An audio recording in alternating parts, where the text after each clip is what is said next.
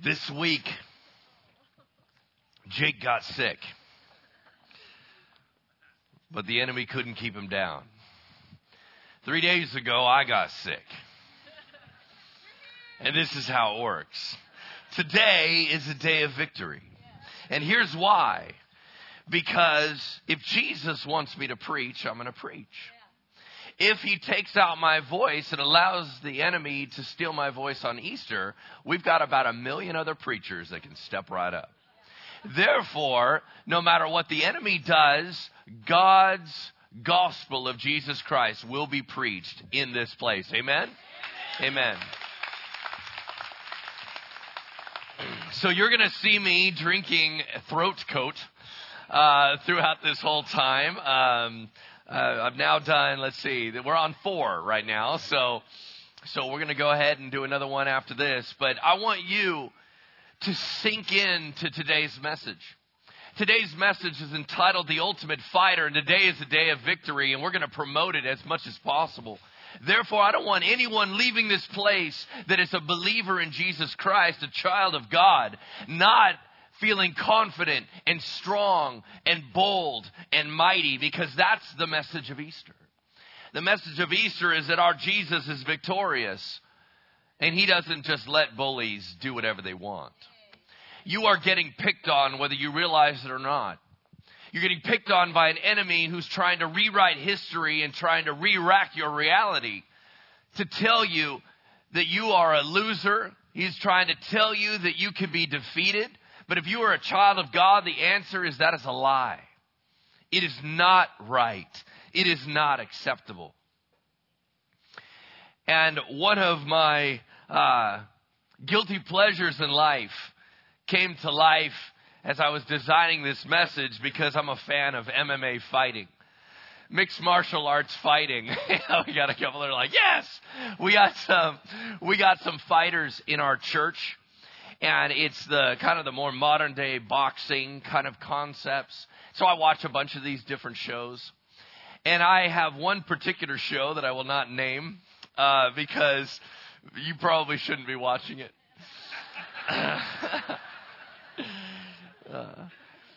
And what they do is they take MMA fighters into a cage, and they invite people to submit stories of being bullied by other people, adults, that they'd been bullied through childhood, or they're being bullied even now by people that think they're tougher than everybody else.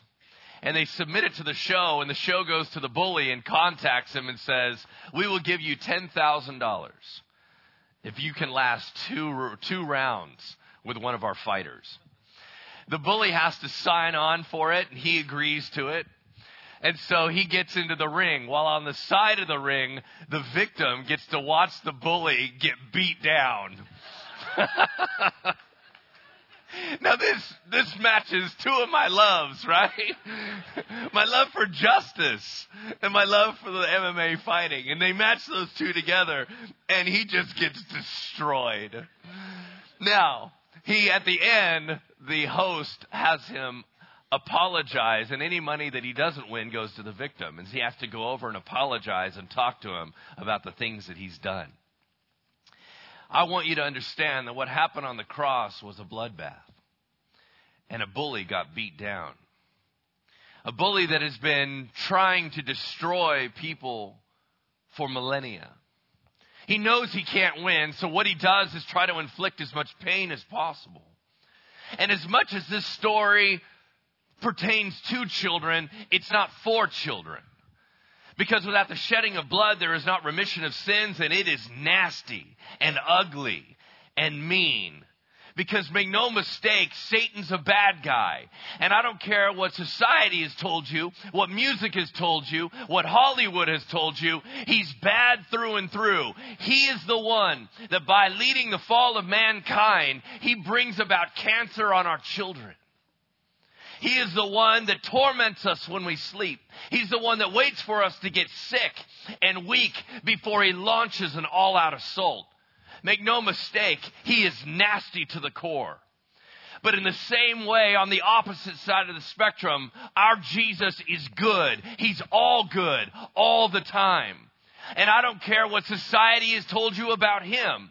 He is glorious and mighty, and he loves you, and he's willing to die that you might live. That is the Jesus we serve.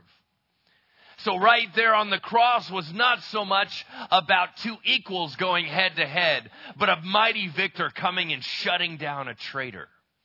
That's different. I don't pretend to understand everything about how God works. I don't pretend to understand the enemy through and through. I merely know this, and I put it as a fill in the blank on your sheet that you were handed at the front door. I want you to burn it into your mind. I want you to chew on it. I want you to believe it. I want you to own it. For next time when you are weak, that you might be strong. And that is this: there is no enemy that can stand in Christ's presence. There is no enemy that can stand in Christ's presence. He is the victor and he is the king of everything. Will you turn with me to John chapter 10, verse 10? John chapter 10, verse 10. If you don't have a Bible today, there should be one under the seat in front of you. And as you're turning there, I'm going to give you a rundown. Not everyone here knows about our Jesus. Not everyone here is familiar with the Bible. So I'm going to bring you up to speed. In preparation for this message, I went through the Gospel of Matthew line by line by line and examined what type of life Jesus lived here in the flesh as he walked among us. What type of tough life he was facing and how strong he was. Because what I will not allow in my presence is anybody to say that Jesus was merely a weak intellectual teacher. That is incorrect. It is a violation of his nature to say so. For our Jesus was the toughest man that ever walked this earth. He may have appeared meek. He may even have been guessed weak. But he was strong. He was born on the run. Born where, because a king knew that a new king was coming, didn't want any competition, he slaughtered hundreds of Hebrew baby boys. And there was bloodshed around Jesus' birth. On his 8th day, as he was brought to the temple to be circumcised, a man by the name of Simeon came out to prophesy over him and said, because of this little one, many would rise and fall in Israel, and he would be opposed. Opposition to an 8-day-old. It was being misunderstood as a young teen. At 12 years old, he's found by his family in the temple talking about the things of his heavenly Father, and they didn't understand him. As a matter of fact, they didn't understand him in the majority of his life. Even his brothers made fun of him about his public ministry because they didn't believe him to be who he was until after his death and resurrection. Even his mom, who's heard all those prophecies, thought him possibly mad. He received little to no support. He was guilty by association. He hung out with weird, psychotic God freaks like John the Baptist. There in a camel's hair coat and locusts hanging out of his mouth, eating honey. Crazy talking about repentance and forgiveness. That same John the Baptist, because he stood up for truth, was beheaded and his head was put on a platter. That was Jesus' friend. That was Jesus' cousin. And Jesus consistently put himself out there to be with tax collectors and sinners so that people would question his reputation. He was initiated by temptation. The Holy Spirit led him out into the desert before he began his public ministry, and for 40 days and 40 nights, deprived of all creature comforts, in a weakened state, Satan took his best swings. And there, Jesus went toe-to-toe with the devil.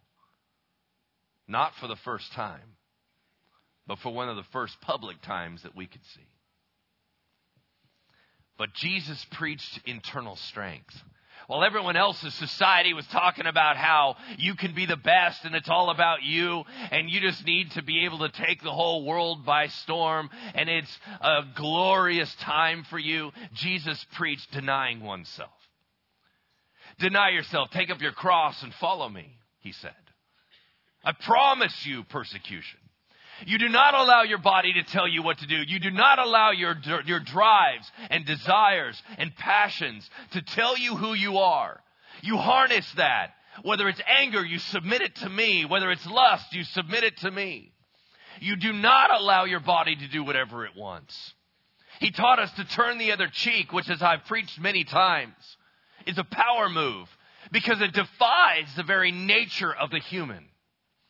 Human nature, when struck with an insult, is to fight or flight. It is neither.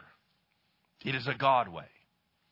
It is to stand and face your attacker who would dare to insult you and say, is that who you are? If it is, then do it again, because I'm not going anywhere. Jesus taught about selflessness, about it being about the needy and the hurting, and not about ourselves. He lived a life with no earthly castle. When people wanted to follow him and they said, so where's your ministry? He said, I'm a wanderer. I don't have any place to lay my head. You think I'm trying to build something huge for me? I'm just passing through. He was a demon hunter. When he would get into any place that had demon-possessed people in it, they would begin to scream out, Son of God, why have you come? Did you come to torture us before the appointed time? They know who he is. Why are we so confused? When will our theology rise up to the level of a demon to be able to suddenly believe that Jesus is who he said he is? They're scared out of their minds of him. Why are we so afraid of them? If our Jesus stands behind us, who then shall we fear?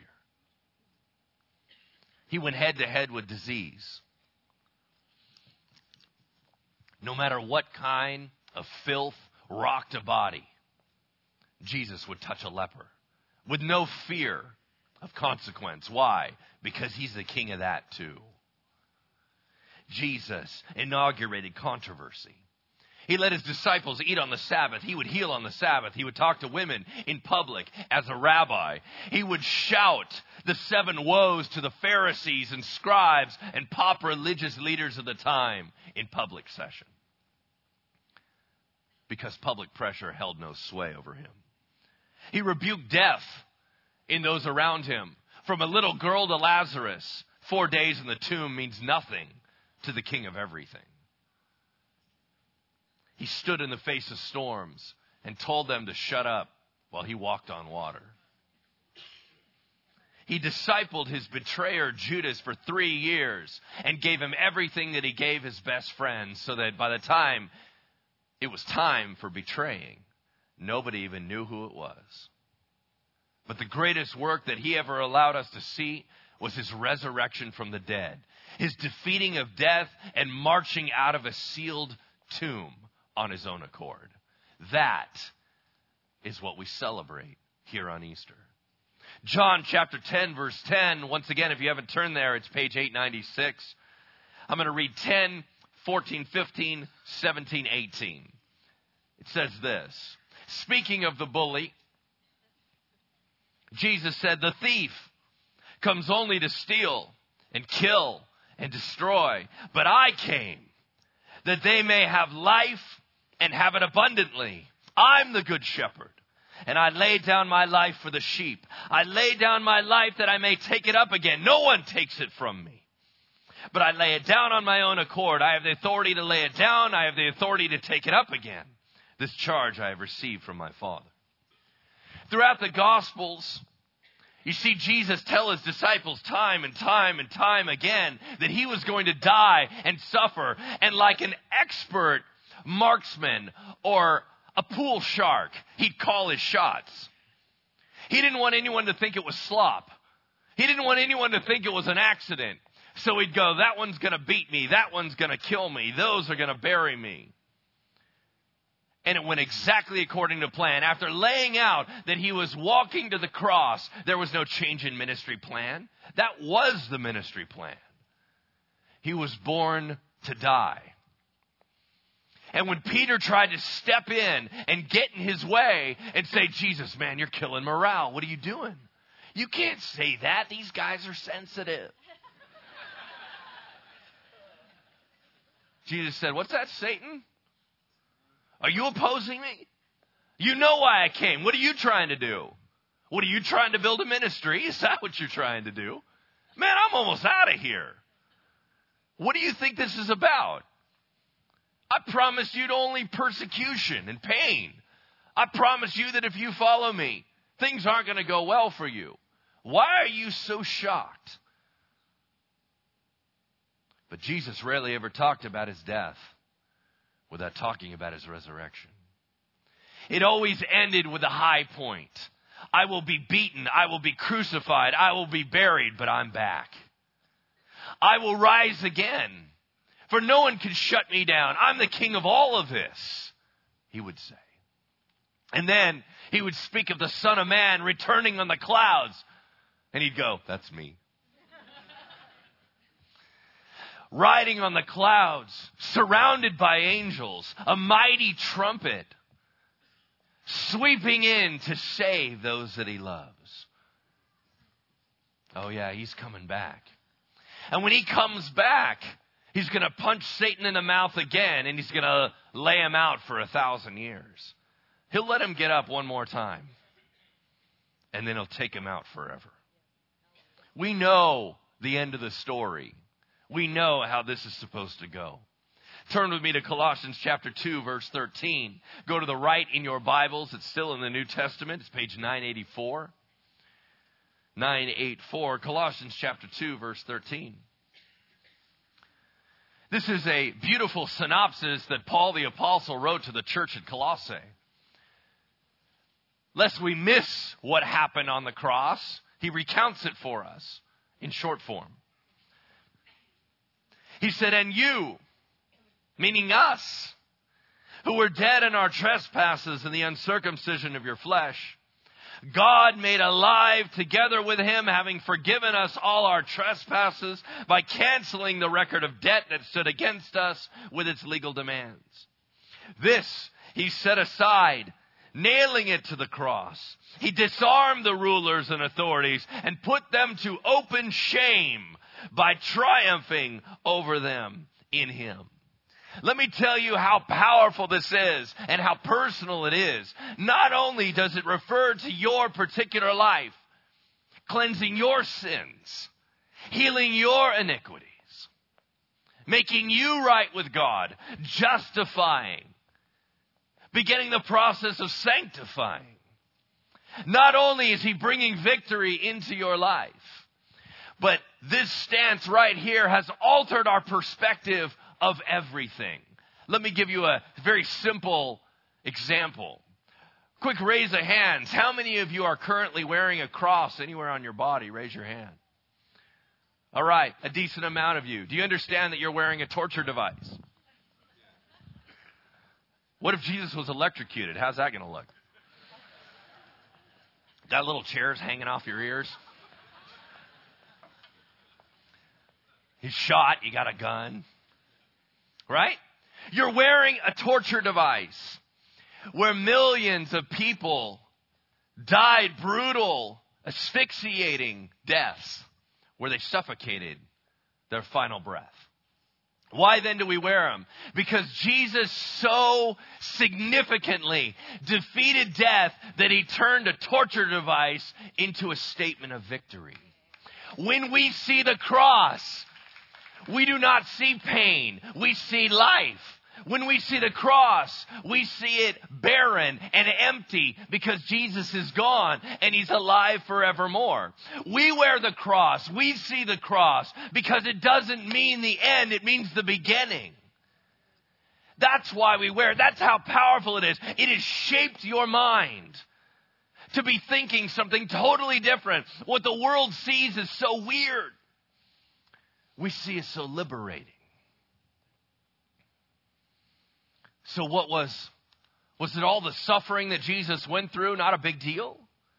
Because he came to die and he knew how it was going to go and he's just going to come back to life? No, remember, he was fully God and fully man. And he suffered greatly. If you remember the story of the Garden of Gethsemane, the night that Jesus was betrayed, He was there in the garden stressing out to such a degree that he sweat great drops of blood on the ground. As he cried out before his Father, what was he crying about? Was it because of the agony of being on a cross? No. Martyrs have done worse than that and marched in boldly and said not a word. They have been drawn and quartered, sawn in two, destroyed by fire. He was not worried about the agony of a physical death, but the schism of the Trinity, but the full wrath and force of the Father. That's different. Indeed, he was arrested, brought before the religious leaders of the time, the Sanhedrin. And they mocked him, spit in his face, slapped him. He was then brought before King Herod to perform like a circus monkey. When he didn't, he was beaten. He was scourged, beaten, and mocked by Roman soldiers as they whipped him, put a crown of thorns on his head, and crushed it down over his brow with a rod. He was not just denied by his friend Peter, but he was abandoned by every one of his friends, and he was alone. He was publicly berated as he carried the crossbeam of his torture device through the public streets. And he was crucified for our iniquity, stretched out with a raw back from whipping onto a rugged, splintery piece of wood. And there he died and was crushed by the Father with all the force of heaven. He was all in. And he was buried in a tomb, and it was sealed. He never got off the cross. He never shirked back. He took it that we might never have to. But then, like Lyle said, like the movie Rocky, here he comes off the ropes. The enemy was jumping up and down with victory. But here comes Jesus. Smiling, happy, joyful, glowing, victorious, mighty, right? Here he comes walking out. What does that all mean for us? It means this. If you are a child of God, fear not. It means you have nothing to worry about. Why? Because this world's got nothing on you. Do not fear public pressure. Why? Because they don't know what they're talking about. Do not fear religious leaders that would try to shape you into a cookie cutter mold about this is how you have to be. You love God with all your heart, mind, soul, and strength. You love your neighbor as yourself, and you roll from there. You follow God's word. You do what he says.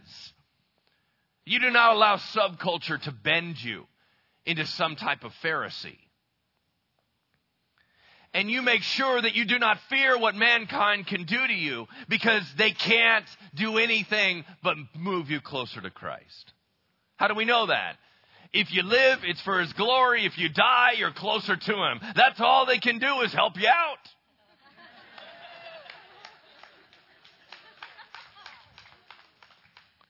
Listen, if God is for us, who can be against us? And if they're against us, what do we care?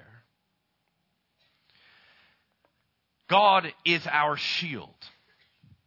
And Jesus said these words, I have said these things to you that in me you may have peace. In the world you have tribulation, but take heart. I have overcome the world. So I ask you this question. Is he your king of everything? Because there are some of us in this room today that you don't know what I'm talking about. You don't have the victory. You don't see how Jesus has cleansed you. I'm here to tell you that Jesus loves you more than anything. I'm here to tell you that every bit of that story I just shared is for you. I'm here to tell you that Jesus would die if you were the only person in the world and I didn't even exist. And I need you to know that you cannot leave this Easter without meeting my Jesus. Because he is the most beautiful, amazing, strong, and powerful person that has ever been. I don't know how to live without him. I don't know how you're living without him right now. That doesn't even make sense to me. You need Jesus just like I need Jesus. So we have this prayer sign up to the right-hand side of our sanctuary. After this service, you want to meet my Jesus? I got people that know all about him. And they're going to be hanging out up there. I want you to go meet him. Because you cannot allow his victory not to be yours. I do know that. As Jesus was leaving his friends, the disciples, being victorious by rising from the grave, before he went to ascend to the right hand of the Father, he looked at his disciples and says, you guys do realize I have all authority, right? You do realize I'm kind of a big deal. Yes, Lord. Then go in my name. Go in my authority. Start writing checks that I can cash.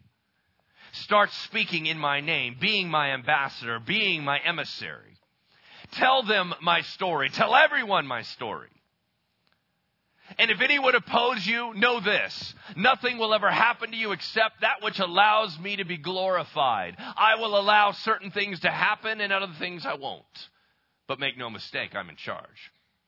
Therefore, go out in boldness, go out in strength, go out in power, because I've got your back. And they went. He said, I don't want you to think this is going to be a cakewalk. I'm not going to smooth the way for you. I'm going to be right with you in the thick of the war. Therefore, I promise you persecution and pain and difficulty. Why? Because if they hated me, wow, they're really going to hate you. But do not worry. I've overcome the world, and I'm running the show. And so we watch throughout history, martyr after martyr after martyr walk with confidence and strength to their very deaths, knowing that there is a greater resurrection for them. May we be those type of people. Since Jesus is victorious, he has purchased freedom for us. Let us walk in that freedom. For one of his most powerful lines was this: for on this rock I will build my church, and the gates of hell will not prevail against it. Amen? Amen. Let's pray. Heavenly Father, thank you for this morning. Thank you for the gift of your one and only Son, Jesus Christ, the glorious risen Savior. Holy Spirit, have your way in our midst. Have your way in our lives. Save us from ourselves. Save us from the world. And demonstrate to us, Jesus, what a life sold out looks like. For Jesus, you went all the way to the cross, you went all the way to the tomb, and you went all the way back up to heaven.